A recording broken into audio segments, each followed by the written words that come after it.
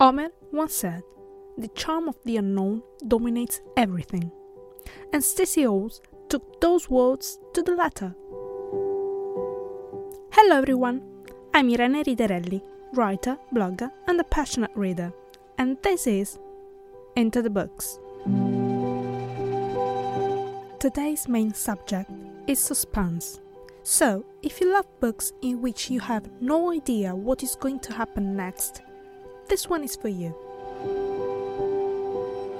Ruby May is a young nanny for wealthy families, a graduate of the prestigious Northland Institute. Work is her whole life. The children she cares for are her only horizon.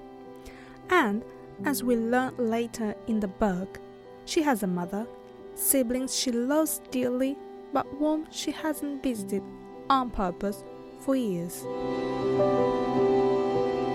When the family Ruby worked for decides to move from London to America, she is relocated to the remote Yorkshire moors.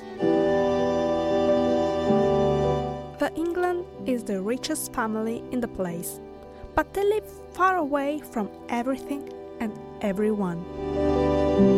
In the house, there are suspicious and grumpy servants, 4 lonely children in need of affection, and a lady of the house who is always indoors and, when she goes out, behaves strangely.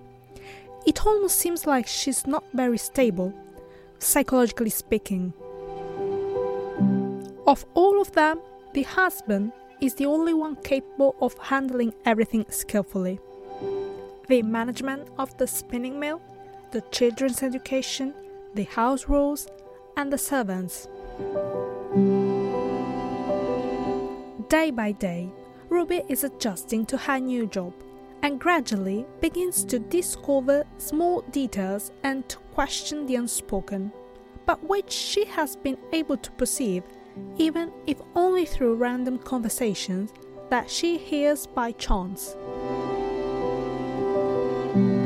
This is not a book with an obvious tension, nor does it have an aggressive pace. Rather, it is a plot permeated with a creeping unease which grows to become dense, like the fog in the woods and the surrounding countryside. The thick wood near the house and the river that crosses it are the additional characters that you do not expect. The England is a melancholic family, and everything is burdened with something, in the same way that Ruby carries an equally heavy burden. All the characters are perfectly studied and placed in context, following the common thread that inextricably links one character to another. I was soon hooked on the story because it is fascinating and fluid. A gothic with a feminine distinctive touch from Stacey. If you love authors like the Bronte sisters or Jane Austen, I assure you that you'll love this book.